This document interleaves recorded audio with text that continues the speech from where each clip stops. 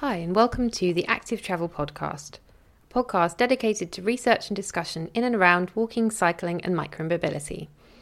You're listening to the second of our PhD pod, which focuses in on some of the most exciting PhD research in this area. My colleague, Dr. Rachel Aldred, who is leading on the Active Travel Podcast's PhD pod, started it to get more of the fascinating and important work that goes into doctorate study to you, wherever you are. In this episode, Dr. Rachel Aldred talks to Dr. Rory Parsons, who's a geographer who completed his PhD in cycling cultures, advocacy and practice at Newcastle University in 2018.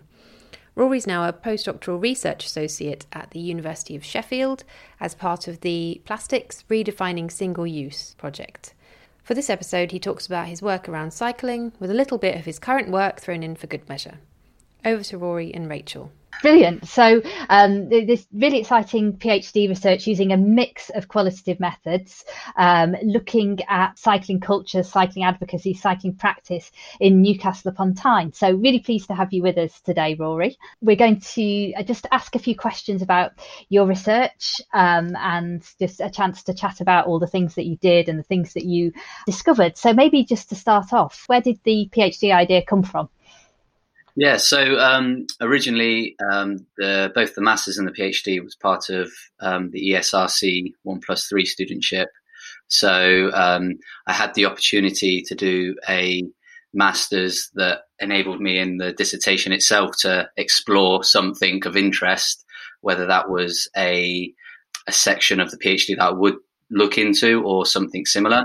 So with the Masters, I wanted to have a look at sort of historical evolution of cycling, and that involved going to CTC, or what's now Cycling UK's archives, to explore how they envisaged cycling through a period of the 1950s, 60s and 70s, which we termed automobile modernism. So during a time when the car system was being built, the car was becoming king and cycling was being outmoded. So that enabled me to really explore during this time the CTC Cycling Tourist Club, their approach to campaigning at the time, and how they attempted to sort of fight against the grain, against the sort of system of automobility. So that then gave you the idea that you wanted to go into greater depth into these various cycling advocacy, cycling cultures and so on. Yeah. So it really got me thinking about understanding how current cycling culture is informed by the advocacy and the activism groups that are existing or historically existing. So I wanted to understand how these groups structured, promoted and developed the cycling culture, and going forward, how it sort of created a particular cycling practice. And that sort of then led on to, the case study of Newcastle, but within that wanting to really explore different groups and how they contribute in different ways. So it's not just understanding that cycling is one definitive way of cycling, but there's lots of variations of cycling and how these groups were all contributing in different ways to that sort of idea. And then that's how I then started to come up with, through the ethnographic research, this idea of social sites, cycling social sites. So they're not necessarily tangible, as in like Look Mum No Hands as a cycle cafe, but cycling campaigns as well. Yes, and I suppose maybe more so at the moment as well, you might be thinking about virtual spaces, communities and so on. So you mentioned cycling as a practice. So you use an approach called practice theory in the thesis. Could you kind of explain what that means and what the implication of that is? Yeah, so with social practice theory, I wanted to sort of go beyond the individual. So rather than sort of understanding cycling as an individualistic practice and their behaviours and their attitudes towards it, I wanted to understand cycling that is done in society, and practice theory really as a framework enables that, because it understands that everything we do in life is a practice, whether that be shopping, washing up, cycling, everything is a practice, and it's informed by various elements. And I sort of popularised Elizabeth Shove's approach to practice there, in which you need materials, meanings and competences in order to perform a practice. So materials might be cycling infrastructure. It might also be the bicycle, the helmet, or particular clothing. Competencies, again, the knowledge of cycling, whether that be on the road or in separated infrastructure. And then meanings. So a lot of the time we focus on meanings of health. Cycling, when it's promoted, is promoted as fun, but then there's also other meanings of safety, issues of safety and stigma. So all of these start to really interact with one another. And what it does is it decenters the individual, and it sort of puts the practice at the center of the investigation. And that really helps in focusing on what these social sites, these cycling social sites, were trying to create a particular practice or a particular performance of cycling. Because yes, and I imagine practices, they're contested and they differ in different places. So you mentioned, for instance, helmets. So say in London, a helmet might be seen by many people as something that is needed for the practice of cycling, but in Amsterdam, it might not be. Yes, definitely. And you sort of start to then understand within the practice of cycling itself. So you could consider the high level idea of cycling as entity. So if you're stood out on the road and you see someone cycling, you recognize that as cycling. But then there's the understanding that there's lots of performances. So it might be that someone is cycling for leisure. So they might be cycling on, say, the National Cycle Network. There might be people who you understand to be sort of roadies, cycling in Lycra, a particular bike. And then, you might look towards Holland, and there will be a different performance there with the bike that they use. Possibly the lack of the separated infrastructure means that then there's more reliance on the infrastructure rather than people's competences. So you start to understand particular performances, but then that also is really interesting to see how people might go from one performance of cycling, say for leisure, to cycling as utility, and how do they take certain elements across from one performance to another, but then do they have to add in new elements of cycling? Say if you're used to cycling for leisure, you might be off-road a lot. And then when coming to cycling for utility, you might then have to learn new ways of cycling, say being the vehicular cyclist, negotiating traffic. So you can start to see how practices can transition from one performance to another. And the social sites that you mentioned, they were kind of interested in transferring that and in trying to get people potentially from leisure cycling to transport cycling. So you studied that. Yeah. So with the social sites, part of my sort of ethnographic journey was exploring various cycling social sites and really identifying 2 or 3 key social sites that I felt had different understandings of cycling and their contribution to Newcastle cycling culture. And the Cycle Hub, for instance, they're a bit like Look Mum No Hands. They have a cycle cafe, they have a cycle shop. They do a number of the British cycle rides from the cafe itself, and they really wanted to engage with new cycle users. They wanted people who hadn't cycled before and get them into cycling, and they did that through leisure-based performances. But then they also emphasised the transition to the cycling for utility in the aim that hopefully people will go from a weekend ride or an afternoon ride into thinking, I can cycle to work now. And you did, and the part of your thesis involved, as you mentioned, the sort of going along, the ethnographic work, spending time with them and going along on rides with them. And that, I found this one of the really exciting bits of the thesis, to read the descriptions and what you learned from that. So I wondered if you could say something about that. Yeah, so with the Cycle Hub, I went on a number of the British cycle rides that they sort of facilitated. I engaged with these ride-alongs, which I didn't necessarily do with the other 2 social sites. And that was because they had these rides in which they provided bicycles, helmets, and they sort of promoted. And it was really interesting to see how cycling was promoted to sort of early adopters, and the sort of different meanings, materials, and competences that were sort of circulated in those rides. So from the ethnography, I was able to sort of join the rides and sort of notice what's going on. And there was this real focus on using the National Cycle Network, because that enabled sort of wide traffic-free routes in which people could, what I sort of term that I used was sort of social bunching. They could ride side by side.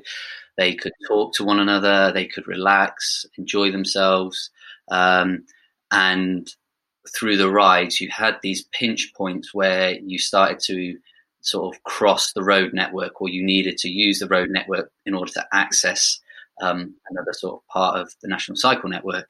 And at these points, the rhythm of cycling and the experience became a lot more sort of staccato, and stopping and starting and single file riding. People were not talking as much. And I'd been on a number of rides, and there was one particular ride that involved, instead of going east to west along Newcastle using the National Cycle Network, they tried to link all the various parks up in Newcastle. So it was like a north to south route, and it didn't focus on using the National Cycle Network much.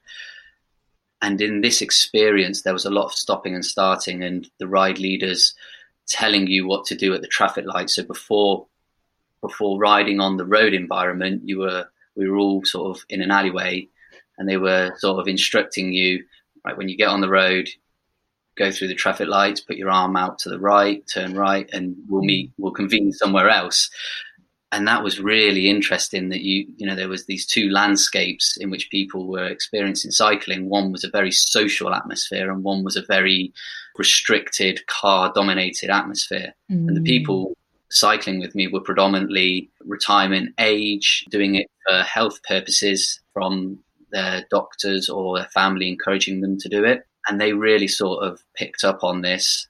And in discussing that with them, they would only cycle for leisure. They saw no value in cycling for utility, because it was using these sort of road environments where they felt very unsafe.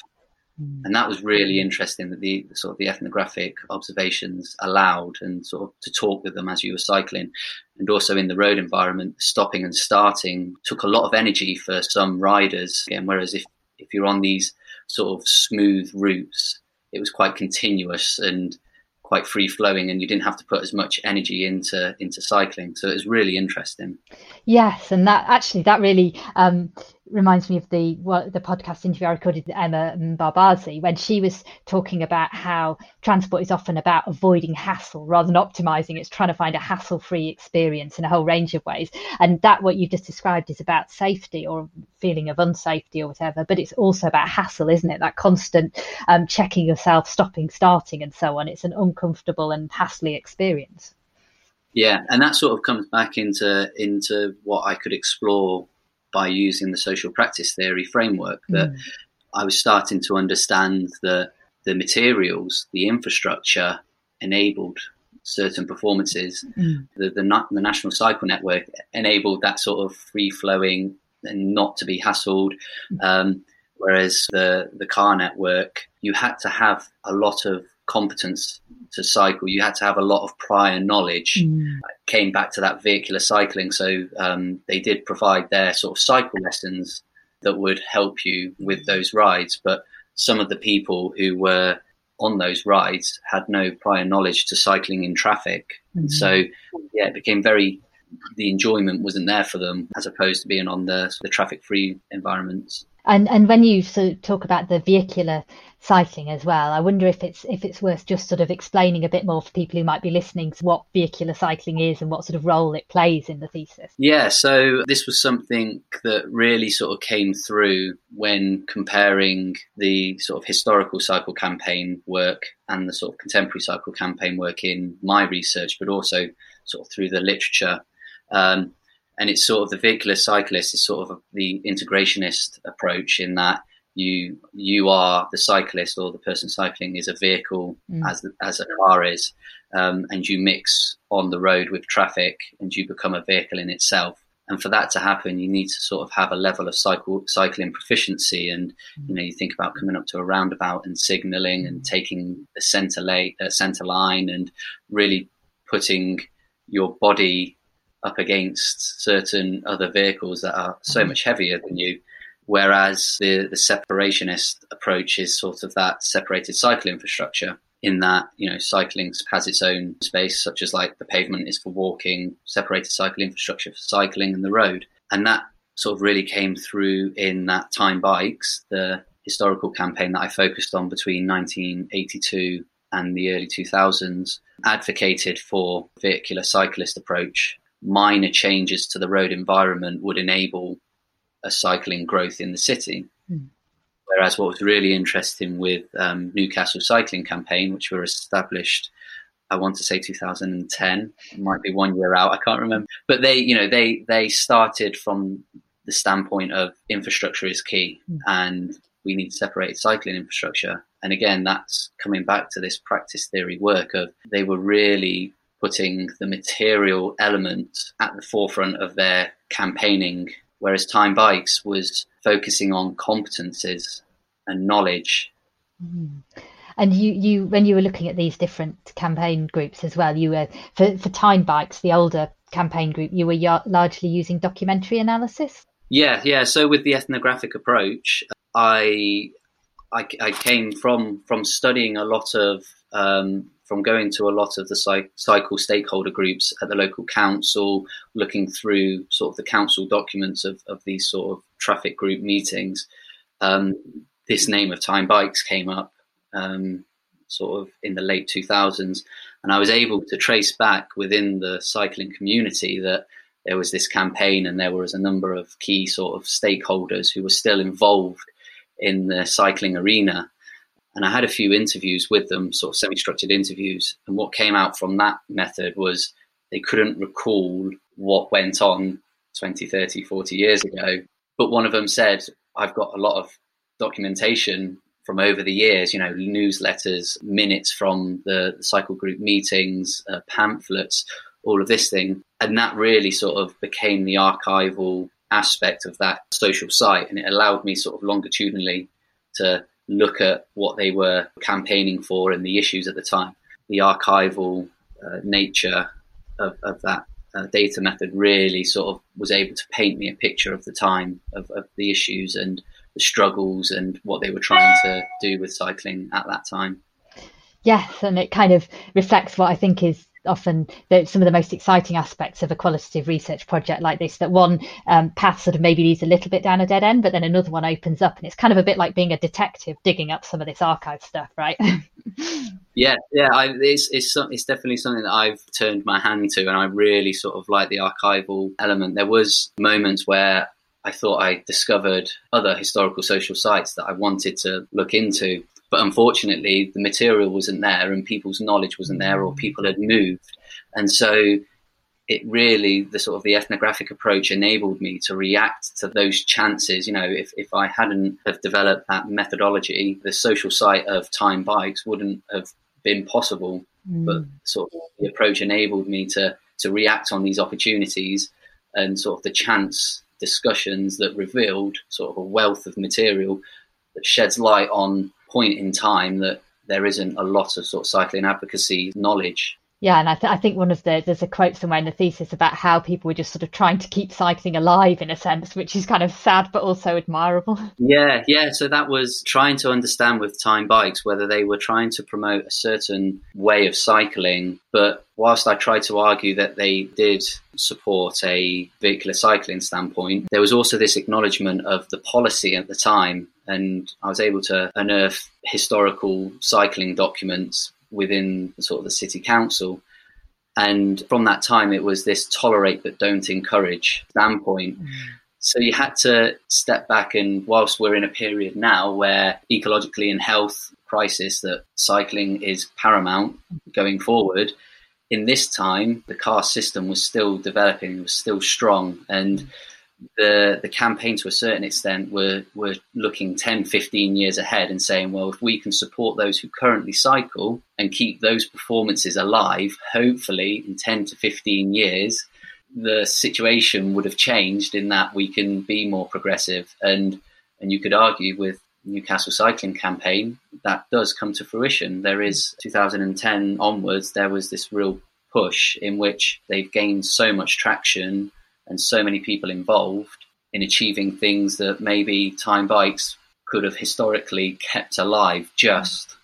No, it's a really, really interesting perspective on it, and you really kind of got to immerse yourself in all this stuff. I wanted to ask also, with the ethnographic approach, and you are getting really into what's happening, going along, being there at meetings and so on, and particularly with something that people are passionate about, that people argue about, like cycling, how do you sort of balance that with the way that people see you and the way that people want to know where you stand? Yeah, I had to be really aware of my surroundings. Prior to my master's, I'd cycled all through my life, but it was just a way to get to my part-time work or get to school. It was, really important to be reflective of me and the practice of cycling and the influence it has on me, and also going into those environments. So yeah, when going in, I was very wary, and the process was between 2014 and 2017. So I had 3 years of being in that cycling arena, as it were. I sort of had a section in my thesis where I tried to reflect on where I opened doors by talking to people and gained access to certain social sites, but how that might have been interpreted by other people in other groups or other views, and whether that closed doors. And so I had to be very aware of that, and I was very honest with people. I tried to sort of maintain a level that I wasn't biased, and it was also being aware of when talking to council members, because I'm going to these cycle meetings, and in these cycle meetings I'm not talking a lot. I'm sort of observing, I'm frantically writing things down, but I never speak. So it wasn't just within the cycling community, it was also the council. If I wanted to talk to them, how would they perceive me? Would they have seen me in a different way? And I had moments when I lost sort of track and I became too involved. So rather than observing what was going on and trying to understand it, I did get very involved, and coming out a day later, starting to try and analyze it, I realized I couldn't analyze it because I was so invested in it, and being invested in it, I'd lost the research at that point. So they were sort of really important bits to sort of draw you back and think, okay, trying to keep a handle on everything. Yeah, it's why ethnography is so great and so interesting, but also so difficult to sort of constantly keep maintaining that distance, I guess. Yeah, and with the Cycle Hub stuff, there was this, I suppose, privileged position in that I was going to some cycle rides, like the beginner rides, and I had so much cycling knowledge of how to do things that people were looking at me and thinking, why are you here? And sort of having to be honest with them and being aware that, in these environments, the practice of cycling for me, I tried to engage in certain ways of cycling and certain practices, and I bought Lycra shorts and a Lycra top, and I went out on these rides, and I was sort of trying to be reflective of, what type of performances was I engaging with. And so when I turn up to these cycle rides at the Cycle Hub, how am I presenting myself? How do they see me? So to begin with, I used the Townie bike, which is sort of the handlebars come round, lower gears, comfy seating, it's hub gearing. I sort of had a few sessions using the Townie bike to understand the experience of the provision of the cycling that they provided at the hub. And then going forward, I realized if I then turned up with a road bike that had dropped handlebars and cleats and all of this, how would that be viewed? So I took the decision, actually, 80% roughly generally use the Townie bike. I would continue to use that because that actually gave me a more textual understanding of the performances that were going on in those rides.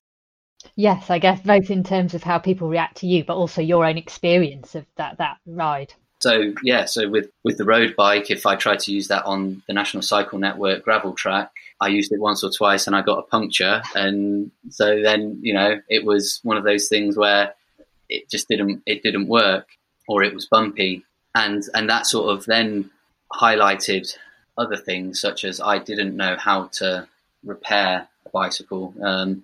I've never had that knowledge of sort of that understanding or competence of repairing a bike. I would take it to a bike shop, quite frankly. But it was quite interesting because some people would look at me and think, well, you must know how to repair a bike. You're invested in cycling in that way. And that was the thing that the Townie bike enabled. It had sort of tyres that could plug the puncture, but also if you cycled with a Townie bike on those rides, the ride leaders would repair your bike if there was any issues.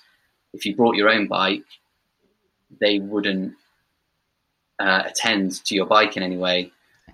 So it was really interesting that I sort of looked back and reflected on that and thought, well, I don't have this knowledge, and what happens if I get left behind and they assume that I can mend my bicycle when I can't? So actually, it's a lot safer to use their Townie bicycle because I had the mechanic element there that they could help me with. Oh no, that's so interesting. That's all about where the competences are located, which people in the infrastructure, and so on. Yes.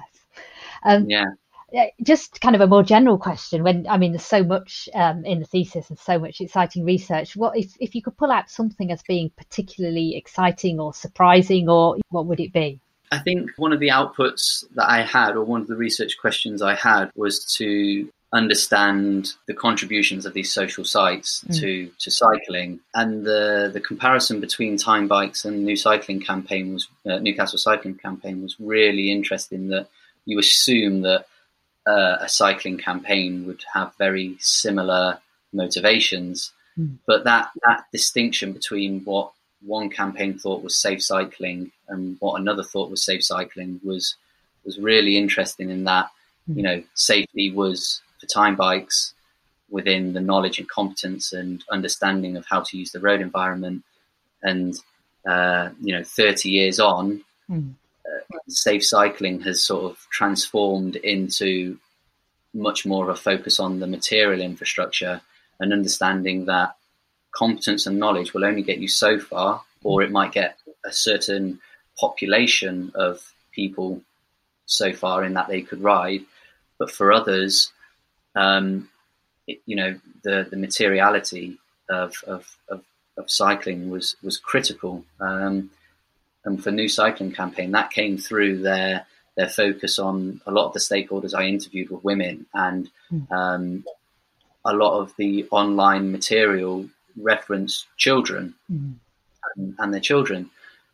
And so you could see them starting to talk about, rather than the cyclist, the individual, they started to talk about this sort of holistic idea of cycling and where they want to go, and how cycling will look in the future in relation to sort of separated cycling infrastructure. And that sort of it connected quite nicely to the Cycle Hub work with the National Cycle Network in the social bunching, because Newcastle were going through a period of their Cycle City Ambition Fund, where you had sections of dedicated cycle infrastructure where you were observing parent and child cycling side by side, but then sections before that were on the road, and it was really interesting because the parent was becoming the infrastructure, in that they were positioning their body against the cars and protecting their children.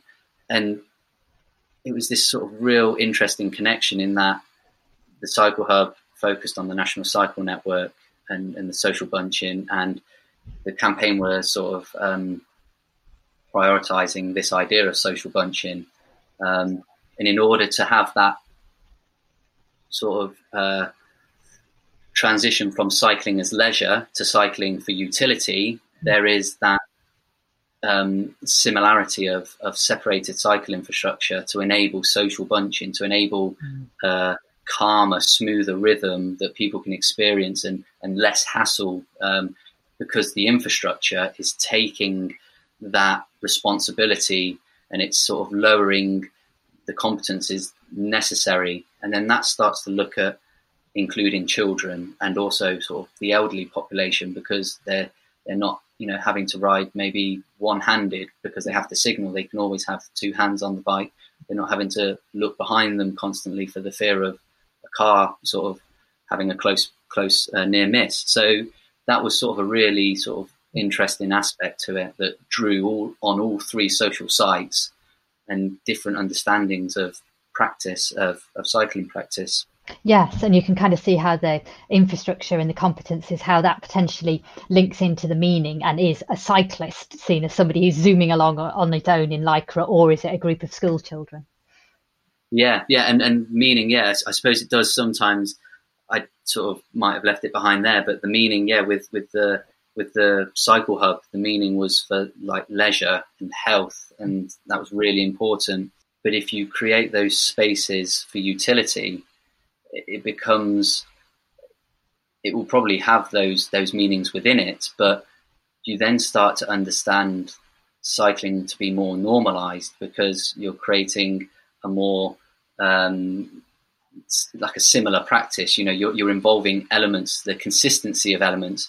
So then you could start to ask, do the performances of cycling reduce because you're sort of getting a consistency of cycling elements? And then does that sort of create opportunities of people who once cycled for leisure to cycle for utility? So a lot of focus is on training people to cycle, but maybe there's other elements that need to happen first, improvements in certain elements that have to happen first, for then sort of cycling proficiency to take hold and propel sort of cycle usage to a higher sort of population. Wow. Yeah, that's really interesting questions. And are you personally sort of optimistic for cycling in Newcastle and elsewhere at the moment? So unfortunately, I haven't been back to Newcastle since sort of finishing. So I haven't seen that. But from especially with London, what you see with the network being developed, and the idea that with Newcastle, historically, they had what was quite interesting from the 80s onwards. They had this cycle network, and all throughout the 80s, 90s, throughout these different campaigns, that network was quite similar. They've started to sort of build that infrastructure, and the campaign are doing everything they can to sort of keep the pressure on developing it, because you need a network. That's something that shows from the research, is that if they can develop a continuous sort of similar network, then yes, I would be very optimistic. But if not, you're going to have those moments where people have to cycle on the road. So that comes back to having to negotiate car traffic and having to have those competencies of vehicular cycling possibly. And so that will put those people off. But if you have a consistent network that maybe doesn't engage with traffic as much, then that gives a sort of a certainty that people can negotiate to get from A to B, as it were. So yeah, I want to be very optimistic. I just yeah. Was there anything else that you wanted to add that we haven't talked about, that I haven't asked about the PhD research? Not necessarily PhD. I suppose what is interesting for me is, since then I've gone into a position where I sort of used the social practice theory in my other work, but it's looking at plastics. And this is something that's just off my head, but it's really interesting in how there's these sort of, the climate crisis and ecological crisis, health crisis. And in certain ways with plastic, people feel empowered and able to do something about it. With the transport situation, it's been quite consistent. I know Carlton Reid's done a lot of work where he talks about sort of cycling booms, but actually it's remained quite consistent through time. It's quite interesting to think about how certain issues are more readily possible and others aren't, and it sort of links into with what's happened with COVID, that I've observed in my area that a lot of people are cycling because of the relationship between the car and the bike, and less sort of need to travel by car. So the road environment changes, it becomes safer because there's less traffic and people are cycling more. Whereas with plastic, we've become so reliant on it and its use. So yeah, that's something that's sort of sitting there with me at the moment. I'm trying to work out how these different issues, how they've gained traction in one area, but with cycling, we're still sort of grappling with trying to mainstream it, as it were. Yeah, so there might be learnings from other areas like plastics reduction in terms of what we can do around cycling. Yeah, and the practice, people's practices and our use, and hopefully we can and sort of map it on that.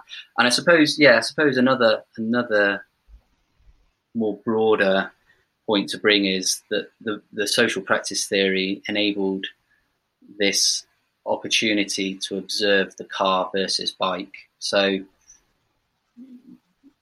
cycling to work is a practice, leisure cycling is a practice, but practices are performed in a number of ways. You can walk to work, you can cycle to work, you can drive to work. And so it wasn't, what came out from the research was, it's not just about trying to grow cycling through enabling cycling by cycle proficiency, promoting cycling benefits, building infrastructure. It's also acknowledging that there's competing practices or modalities of the car, and what does that mean for the bike. And the theory really helps you to understand, in order to have a transition, you've got to sort of build up one practice but start to deconstruct another, whether that's sort of higher costs for parking. So in Newcastle they have a thing called Alive After 5, where after 5 it's free to park. So that's really sort of inducing car demand into the city. So, that's really helping car practice. That's helping people into the car, when actually you should be, on the same hand, they're trying to promote cycling through the cycleways. But you can start to see how, by taking that away and making it more difficult to drive, but also enabling other practices, you can get that transition. So it's not just about building cycling and hoping people will change. You've got to start to pick at the different bits. So do you remove the infrastructure of the car? They can't go down certain roads. It's quiet neighborhoods, so people can't physically gain access, whereas bikes and walking you can. That's sort of really interesting. Yes. And in some regards, the car and the bike, they have similarities that, say, the car and public transport, or the bike and public transport don't, in a sense as well. So you can sort of potentially see that transferring over, that you do have the door-to-door access, you do have the timetabling flexibility and so on. Yeah, definitely. Alive After 5, though, the implication that you need cars to be alive is, yeah. Well, that's it's a long running sort of issue with the campaign that they sort of mentioned, the years and years of, whilst they were doing great things for cycling, the John Dobson sort of street cycle infrastructure and the cycle highways, there were little things like that just it sets you back a little. And they've got an amazing metro system outside of London. Their metro system, unparalleled. It's getting a new fleet, so it'll be more reliable. So then, there's opportunities for that to transition. But again, you're not allowed bikes on the metro. So how do those modes interact with one another? Yes. Wow, that's all been really great. And thank you very much for spending the time to talk to us about your research. Cheers. Thank you for having me. Thanks very much, Rory. Thank you for listening to the Active Travel Podcast second ever PhD pod. You can find us on Twitter and Instagram at active_ATA or online at blog.westminster.ac.uk/ATA/podcast, or you can email us at activetravelacademy@westminster.ac.uk. Let us know what you think, share it with your friends and colleagues, like us and subscribe. Thank you for listening, and thanks again to our guest Rory Parsons and your host Dr. Rachel Aldred. Until next time.